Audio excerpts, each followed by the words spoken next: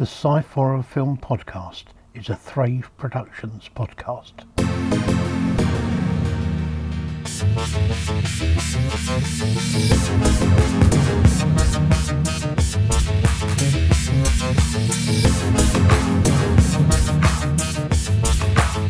The Sci-Fi Film Podcast.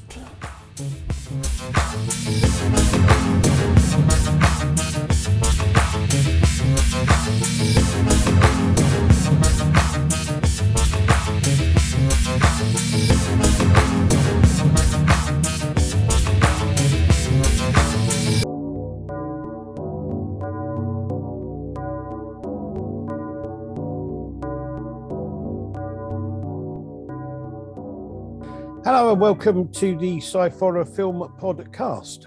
I am, always have been, and may always will be, depending on my mood at the time, Andy Walker. And I am here with my son, Scott. Hello, Scott. Hello there. Hello. By the way, you were saying that. Is that your mood called Andy Walker, or is you are called Andy? No, well, I'm called Andy Walker, but sometimes the mood I'm in, I want to be called Eric or Cedric or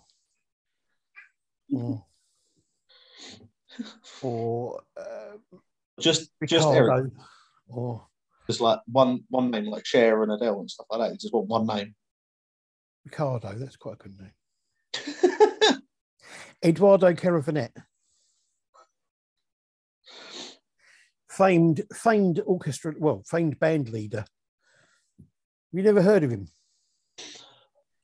But I don't know. Probably. It's great. They're a great band. Eduardo Caravanette and the Flying Marimba Sisters. They're. I think you have told me about this before. Yeah, they're a great band. They sort of Latin style cover versions of Slayer.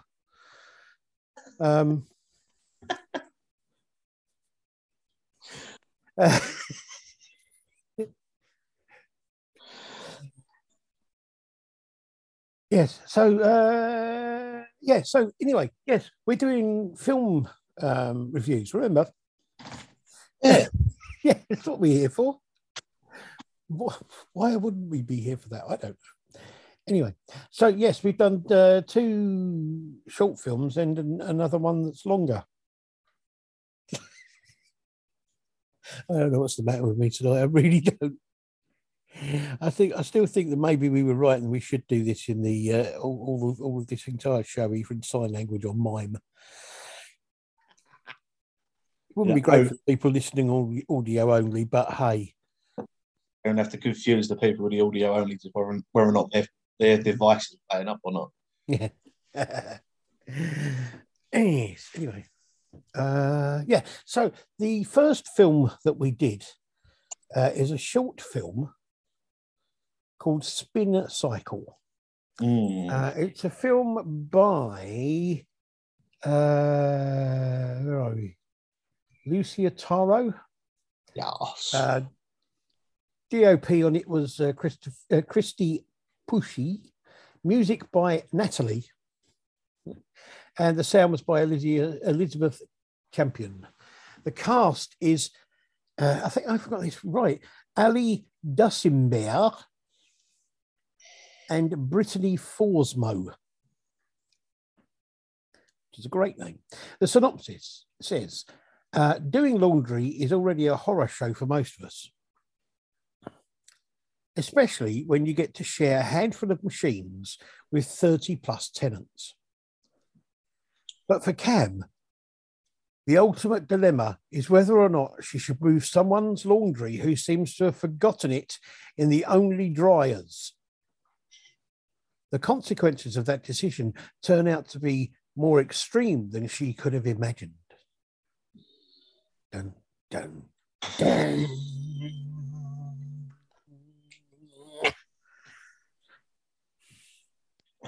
So there you go. What did you think? I actually sort of like this. It's very bizarre. I liked a lot of aspects about it. I think the ending to it was very weird. To be honest, the whole film was very weird, but the ending was sort of just topped it. But there was a lot of, I think, the stuff that I did like about it, like the sort of the music and the sounds that were being used in it weren't over the top and weren't like in your face with a lot of it. I love the way that there was a lot of stuff going on in the background.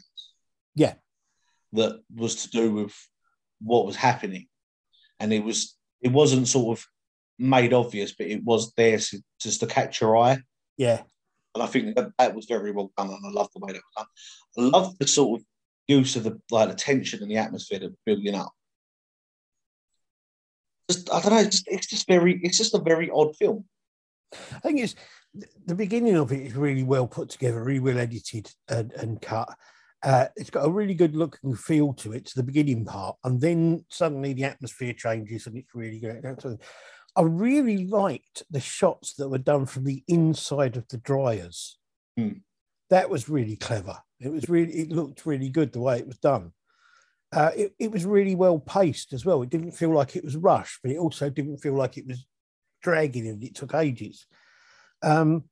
It's great. I agree with what you say. Things in the background, like when she throws the rubbish in the bin and there's something in the background that you kind of like, but you don't see it immediately. You only actually see it when she's going out. It kind of catches your eye as she's leaving, which is quite cleverly done. But I think it's great. I think it's a really good, it's great effects and it's great tension, as you say. And what I like about it especially is you don't see the kill, as it were. No. You know it's happened. It's another one that's been sort of a suggestion of how it's been or what's happened. Yeah. I think the way it's done and the way the sort of and as well with the acting of the woman that had it done to her was very well done because it was very believable, the fear and the sort of terror that she was feeling. I think helped make that scene so much better. The character that was kind of like the whatever it was that was doing it to her, that character was very well acted and very well done as well. It wasn't over the top. It wasn't like you go, oh, it's another one of those that's going to be moving weirdly and all this. It was really well done. It was. I'd actually liked it. I really liked as well the fact that because I've been in corridors and stuff like that with the way that was set up, and the lighting was very well done. It was very sort of realistic to it, and I loved the angle, like you said, the angles that they had with the camera work. Not just the ones in the dryer either. Sort of when they were looking up at her and the sort of ones for the shots of the ceiling and stuff like that. The thing was, because there were some shots with things in the background, when they had the strange camera angles, I kept looking in the background to see if I could see things, and there was nothing there. Yeah, I did. I found myself paying a lot of attention to, a lot of stuff that was going on in the background as well, to sort of see if there was any movement or any hints of what was going on. But it is a really good film. I think it's really well made, really well put together. Definitely worth a watch. The second short film is called Joke's on You. Now, this is one that's made by Social House Films, and we've done lots of theirs before. Yeah. Directed and edited by Aaron Fradkin. Written by Aaron Fradkin and Victoria Fratz, who's been in a lot of their films. Producer was Victoria Fratz, visual effects Sam Evenson, DOP Keelan Carruthers, SFX makeup Emily Margaret, and the music was, of course, by Robot Disco Puma, the brilliantly named. And what I love more than anything about their films is the fact that the synopsis is always just one line. Normally it's what's in the other room, but in this case, the synopsis says, laughter is contagious. Yeah, it was quite weird actually. Watching one of their films, reading the synopsis, didn't say what's in the other room. Yeah, I thought it was excellent, to be honest. I thought it was a really well-made film, as all of their ones are. What I liked about it was, although it was mostly set in the dark, it wasn't too dark so you couldn't see anything, which so many films, if you're in a dark house or anything like that, it's so dark you can't see anything that's going on. Yeah, in the background or what's going on. It's a very odd film. Yeah, and that's saying a lot for their films. Just a few of their films, we've done reviews on some of their films, and we've said the same thing about the fact how odd they are. But this just, I think, is a new level for them. It is just such a bizarre film. I was saying, I love the concept behind it, the whole idea. Yeah, I think it's amazing. I love the use of the violin music that was in it, to sort of build the atmosphere and the tension to it. The makeup effects I thought were brilliant. The makeup effects, the way it was done, and I actually sat there looking at it, seeing whether or not you could see when he was moving, because obviously it wasn't his teeth. But the whole thing about it was amazing. Again, it's another film we've watched with the people we've liked, where I want to talk to them and just make sure that one of the actors in it is the fact that we've seen him in some of their other stuff. The guy that turns up and tells jokes, and he plays their characters, stuff they give him, so well. Yes, so convincing. The thing that I wasn't sure about with it, because the guy in the house is obviously going through some stuff. Yeah, I couldn't make my mind up whether it was real or whether it was all in his head. Yeah, I think that's a good way of them doing it. I think if they had done it like that, it was a great way of sort of throwing the idea whether or not it has actually happened, or if he's to make himself happy and he's gone too far. And what I liked as well is that there were a couple of almost jump scares, but they weren't really jump scares, but it worked the way they did it. And it's a very interesting film, and I think it's great. I really like it. I think it's I love short films that leave you at the end feeling like you've watched a good film. Yeah. And that did. It made me, I was quite happy at the end of that to think, I've watched that's, I've enjoyed watching that. That was a good film. Well, what I liked about it as well is the fact that with the synopsis as well, and the way that they end that film. Yeah. Is, like we said before with a few other things, it could very well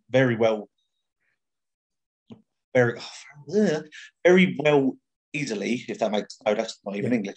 You know what I mean? Yes. Easily used to move on to a longer film, like to do that, and then the title sequence comes up, but it's not a problem if it doesn't, because it's such a great way to end it. Yeah, I agree. It is incredibly well done. It's really good. Really like it. It's really worth having a look at. Following Social House Films, I would say, would be a good thing. Yes. So follow their stuff. Just even go and have a look at some of their back catalogue, some of their other stuff that they've done. Like obviously we've said about it before. It's such amazing and such different ideas about things. Yeah. Right. So on to our feature film. And our feature film this week is the 1983 science fiction film Brainstorm. This is directed by Douglas Trumbull. Apart from Brainstorm, he did Silent Running. He was the director for Silent Running and lots of short films, some of them were sci-fi. He was the producer for a TV series called The Star Lost. He was also the producer for The Man Who Killed Hitler and Then Bigfoot. Oh, what? Yeah. The original story was by Bruce Joel Rubin, who was also involved in the writing of Ghost, Deep Impact, and The Time Traveler's Wife. But he was involved in writing the screenplays for them. Okay. The screenplay for this was written by Robert Stitzel, who wrote 2 episodes of Thunder on TV, 1 episode of The Fantastic Four on TV, 6 episodes of Godzilla on TV. George has joined us.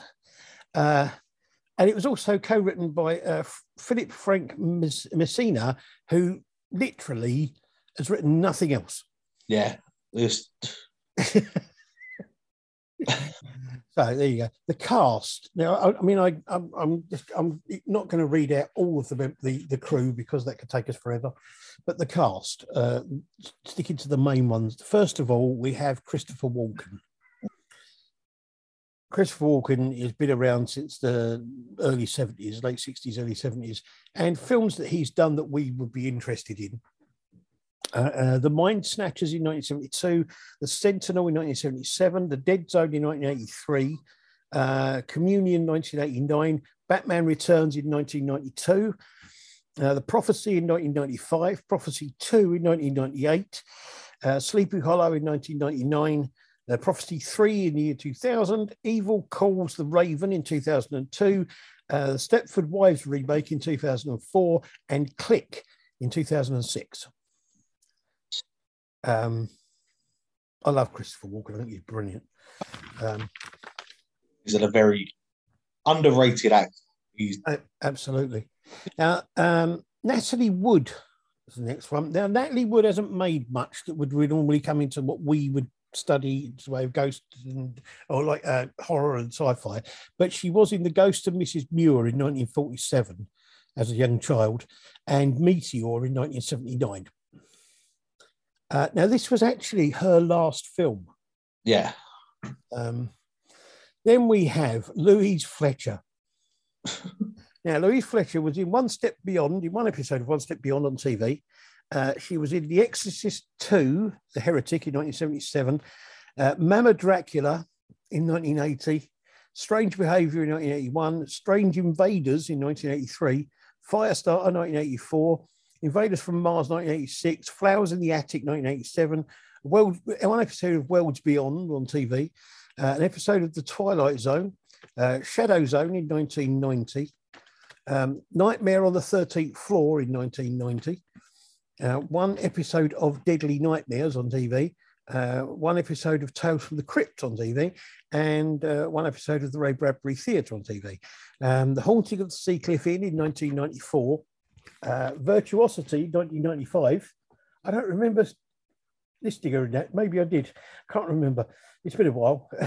The Stepford Husbands in 1996, Frankenstein and Me in 1996, VR5, 6 episodes. That's a TV series. No idea what that was. One episode of a TV series called Brimstone. The Devil's Arithmetic in 1999. She was in 14 episodes of Star Trek Deep Space Nine, 2 episodes of Heroes. She was in Grizzly 2 in 2020. That's quite a few films, isn't it? Yeah. It's not doing bad. Not doing bad. Then we move on to Cliff Robertson. Now, Cliff Robertson's been around for years. He started off with Rod Brown of the Rocket Rangers, 59 episodes of a TV series in America, 2 episodes of The Twilight Zone, 2 episodes of The Outer Limits, 5 episodes of Batman in the 1960s, 70s, 70s, 2002 Spider-Man, 2002 13th Child, 2004 Spider-Man 2, and 2007 Spider-Man 3. He played Uncle Ben. Yeah. And we have a guy called Jordan Christopher who has done nothing else. Well, I suppose if you... I don't know. I was about to say if you peak at your prime, then you probably don't want to carry on, but I'm not too sure about this film. So.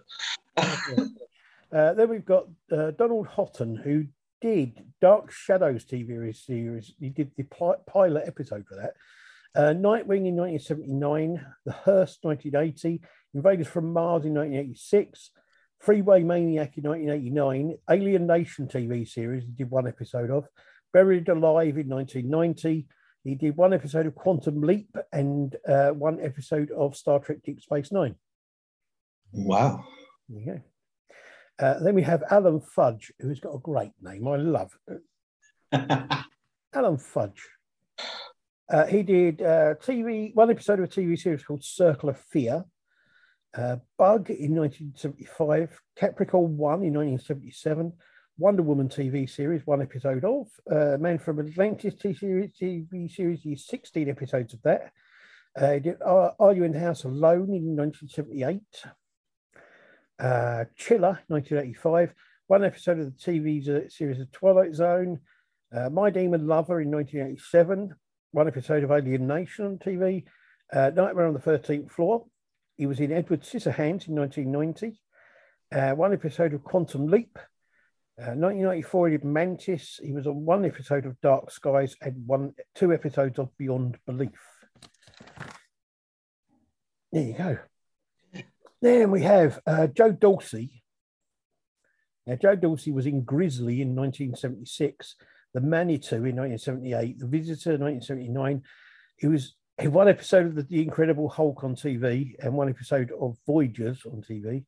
He was in War Games in 1983, Philadelphia Experiment in 1984, Misfits of Science TV series, one episode of that, and he was in Pet Sematary 2 in 1992. We're getting there. We're coming towards the end. Only a few more. Bill Morley. He was in Death Race 2000 in 1975. Two episodes of Mork and Mindy. This House Possessed in 1981. Ghost Warrior in 1984. Elvira, Mistress of the Dark in 1989. The Visitor, one episode of TV series The Visitor. And then lastly, we have Jason Lively, who was in Night of the Creeps in 1986, The Possessed in 2017, and In From the Outside in 2021. Yeah, there's a fair bit of stuff there. Yeah, there's a fair bit of a fair bit of everything there, really, isn't it? Sort of. Yeah, I mean, the thing is, those are only the horror or sci-fi things that they've done. They did a hell of a lot of other stuff that wasn't horror or sci-fi. I mean, you look at Christopher Walken. I mean, he's been in dozens upon dozens of films. Yeah, he's been in almost everything. Yeah, sometimes only for 5 minutes, but he's been in it. What I do find interesting is things like the fact that he was in Sleepy Hollow, which is about the legend of a guy called Ichabod Crane. Yeah. And in the Dead Zone, that's the last thing he teaches to his class before he has his accident and goes into a coma. Yeah. And he quotes from it partway through the film. There's that kind of connection that's quite interesting. So, there isn't really a synopsis for this film as such. I didn't see that much of a kind of tagline either, because that wasn't in 1983. They didn't really do taglines that much. Hang on, I just need to move. Sorry.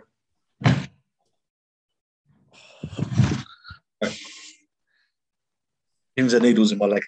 Okay. In 1983, they didn't really do taglines as such, so it was a bit, but suffice it to say, this is a science fiction film about the invention of a machine that can give you the experience or give you the feeling of the experience what somebody else has done, and it then goes on from there. What did you think? I don't know. I'm very confused about this film. Okay. And not only because up until the last sort of 20 minutes, it was very confusing about what was going on. But I still don't know what the hell everything was going on.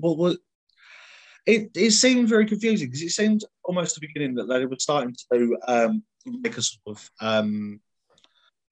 almost like modern day VR, virtual reality sort of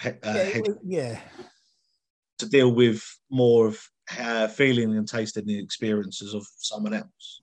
Yeah, dealing with their memories and stuff like that. But halfway through with what happens to the head scientist and stuff like that, and then how it goes on from there, I was very confused whether or not it was actually her memories on what the whole experience was about. Right. Okay. I'm going to say what I think. I mean, it's okay. I really like this film. I think the title sequence is really good, interesting and well designed. But what I would say about this film is it's got all the usual sci-fi tropes and elements. New super invention, which, as you say, it's like a helmet that gives you not just the experience of what somebody else has done and seeing it through their eyes, but the way they were feeling when they did it. Yeah. So you get new super invention. Government and military try to take it away to weaponize it. The inventors try to stop them. That's a fairly standard sort of sci-fi thing, but it's also got this link to kind of religion and faith. Yeah.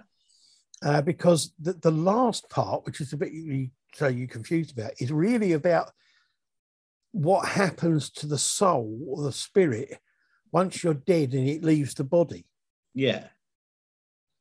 So that's what that last part is. It's the journey of the spirit out of because he's seeing what she was experiencing, but it's linked to her psyche, her spirit, if you like. So he's kind of living what she was experiencing.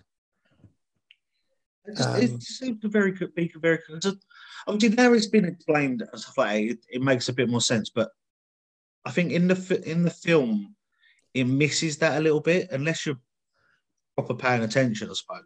Yeah, I don't know. It's. I mean, it can. I think it could be a bit better, kind of explained, maybe. But I don't know. I just really like that kind of mix of the whole hard science and spirituality. Kind of, it's not something you see in science fiction films very often. It doesn't happen very often. Oh, don't be wrong. I'm not saying it's a bad film. It confused me. No, I was saying there's a lot of stuff I did like about it. So I love the sort of the fact that, like you said, they keep a lot of the science in it as well. There's a lot of hard science that's been proven. You can see it the whole way through the film.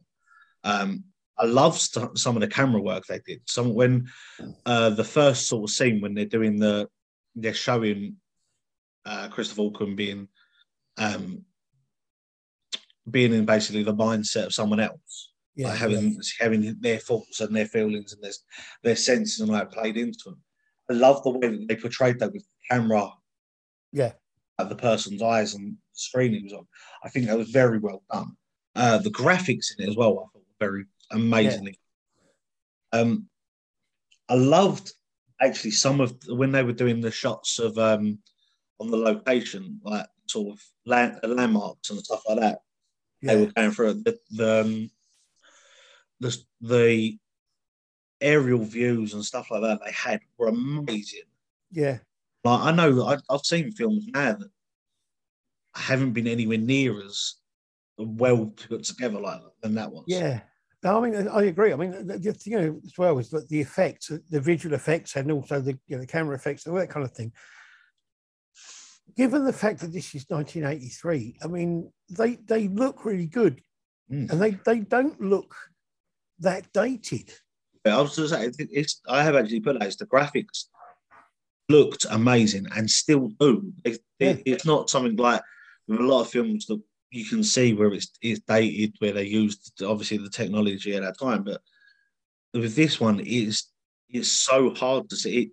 It draws you in so much to it that you can't tell anyway. Yeah. I mean, there are a few things in the film that are a little bit dated. Some of the cars, some of the fashion, some of that sort of thing. But it doesn't take away from the film. It's really, because it's such a good film, it doesn't take away from it at all. There's some very dubious moral stuff going on in the whole thing. Like the guy who gives himself a complete physical breakdown because of the fact he's experiencing somebody else having an orgasm over and over and over again. Yeah, that's a little bit dodgy. There's also dubious morals shown by Christopher Walken's character when he deliberately shows his wife all the memories of the things that they did that made her love him at a point where she's about to leave him. Yeah, I did notice that. It's a little bit dubious, to say the least. Um, When they portrayed it as the fact that showing that experience and that time like, can sort of alter your mind, the person that's watching it, their mindset. yeah. For him to then go, oh look, here's all the good things, and make her feel them again is sort of a bit sort of go, hang on a minute, that's a bit. But then also, he's the one who then is very moral about the fact that he doesn't want the government to use it to do that kind of thing as a weapon. Yeah. You know, and he's like, well, you know, the only bad thing about this entire film for me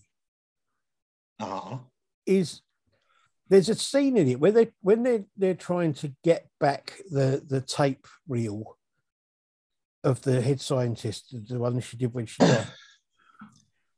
There's a whole section where it shows you these robots that are packing all these headgear and all this sort of thing, going wrong, and deliberately smashing stuff up, and they can't stop them. And for some reason I couldn't work out, they decided at that point in this film to try to inject some humour into it by having the guards coming in when there's foam. For some reason, there's foam goes everywhere. The guards come in and they slip over and they can't aim, and the robots are squirted them with water. And it's like, why is that in there? It really does nothing for the film. And it's not even, get the way, George, it's not even funny. That's the whole point. I was very confused by that. To be honest, that whole bit, I get the fact that what they were doing was trying to derail the whole organisation and the whole factory. But the whole bit of, the security guards sort of fighting with the robots and slipping over and all. It's like, over in the foam and that sort of, it was almost embarrassing to watch it. It was kind of like, oh, please, could we just... Yeah. I don't know. I think that's another bit added to the confusion. It's sort of a bit adding into it. It's sat there and thought, what's the need to have that there? I mean, the rest of the film is quite serious and quite sort of like well put together, and then that in the middle just kind of, or not even in the middle, towards the end, it's kind of like, what? Why would I don't get it? It just, I don't know. It just, I've got to admit though, I will say, for talking about the robotic arm bit quickly, I know people that have used machinery like that.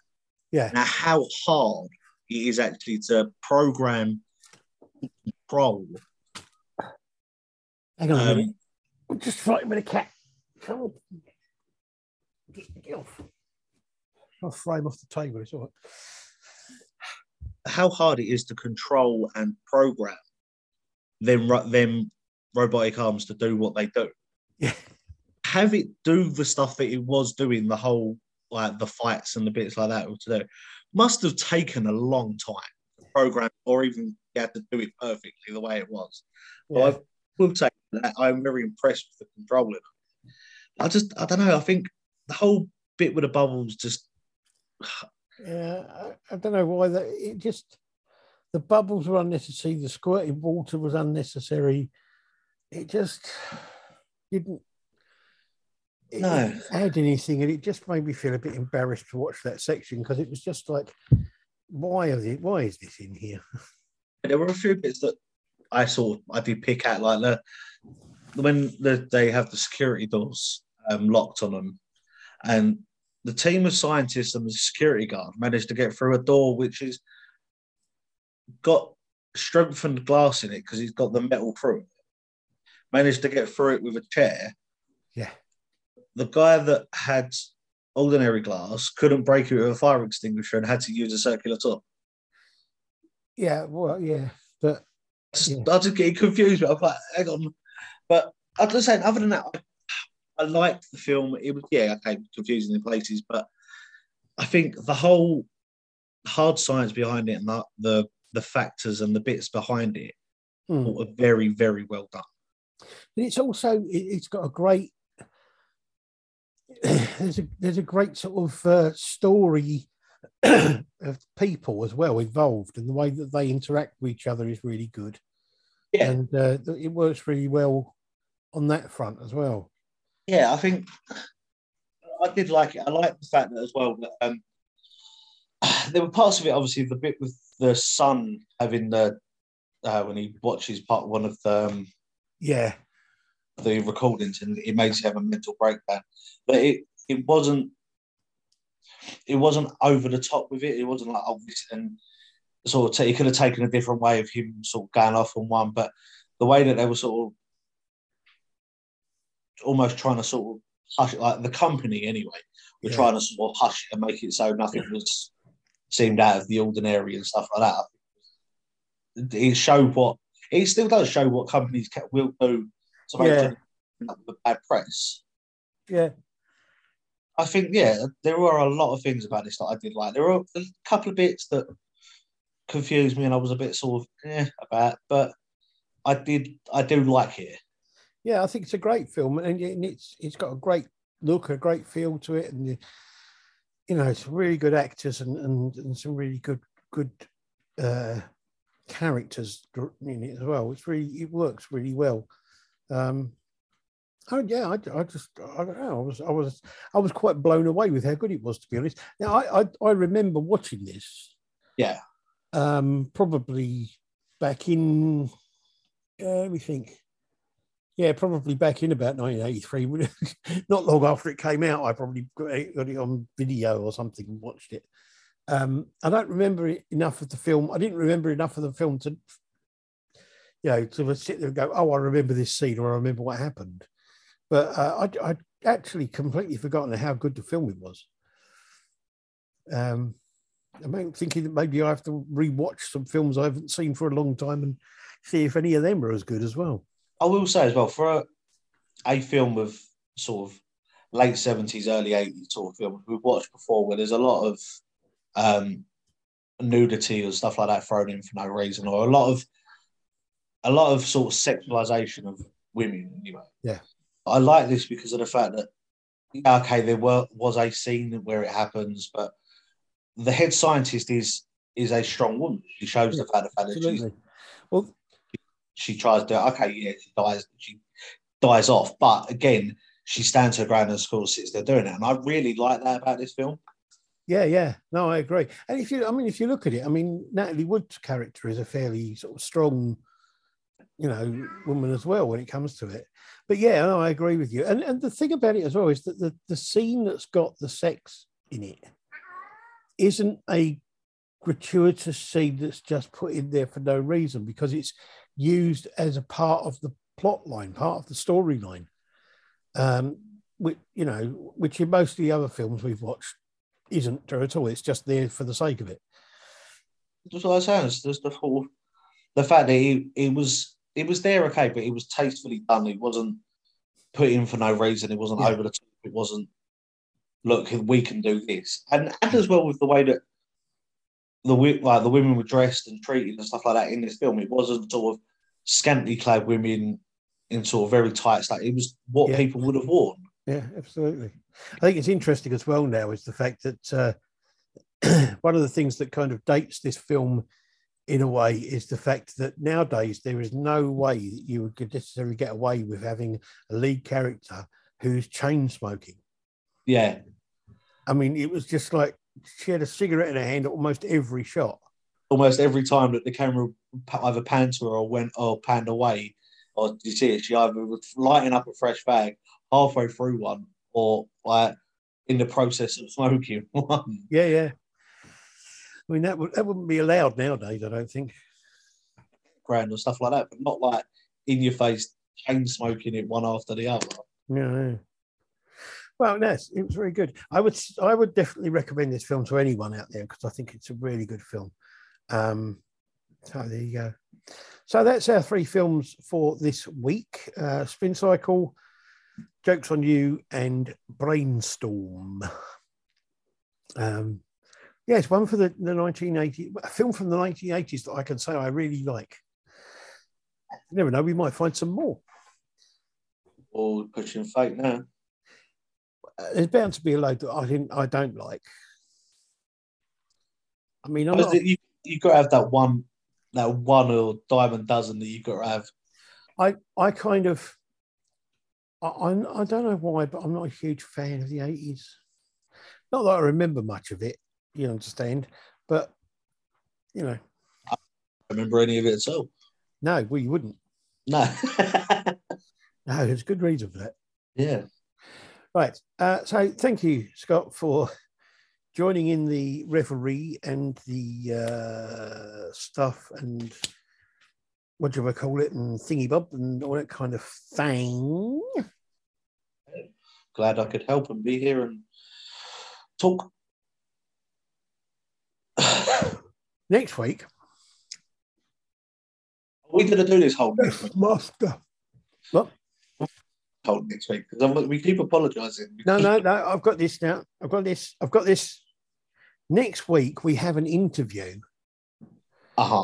With that I did with Nate Thompson, who, if you've been watching, listening, or whatever for a while, you will remember is the man who was maker of Cult Affairs and The Cult Leader. And I will be talking to him about those films and about his future plans. Yes. Next week. And all that kind of thing. In the meanwhilest, could I just say, in all honesty and with all kind of reverence to Reverend Nick, I'd like to say bunny, bunny, bunny, bunny, bunny, bunny, bunny, bunny, bunny, bunny, bunny, bunny, badger. And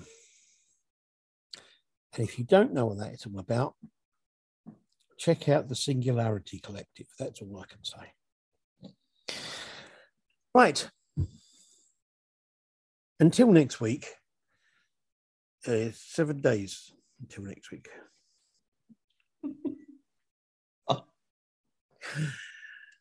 I'm going now. I'm going to go mad. All right. Bye, Scott. Bye-bye, everybody. Bye-bye. Bye. Yeah.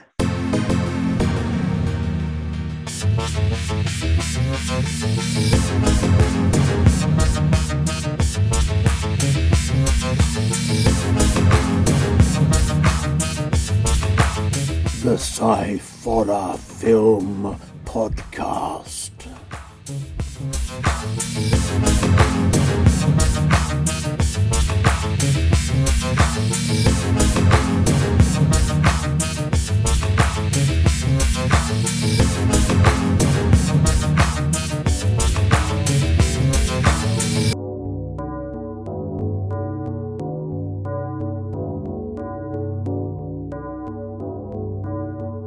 The Sci-Fi Film Podcast is a Thrave Productions podcast.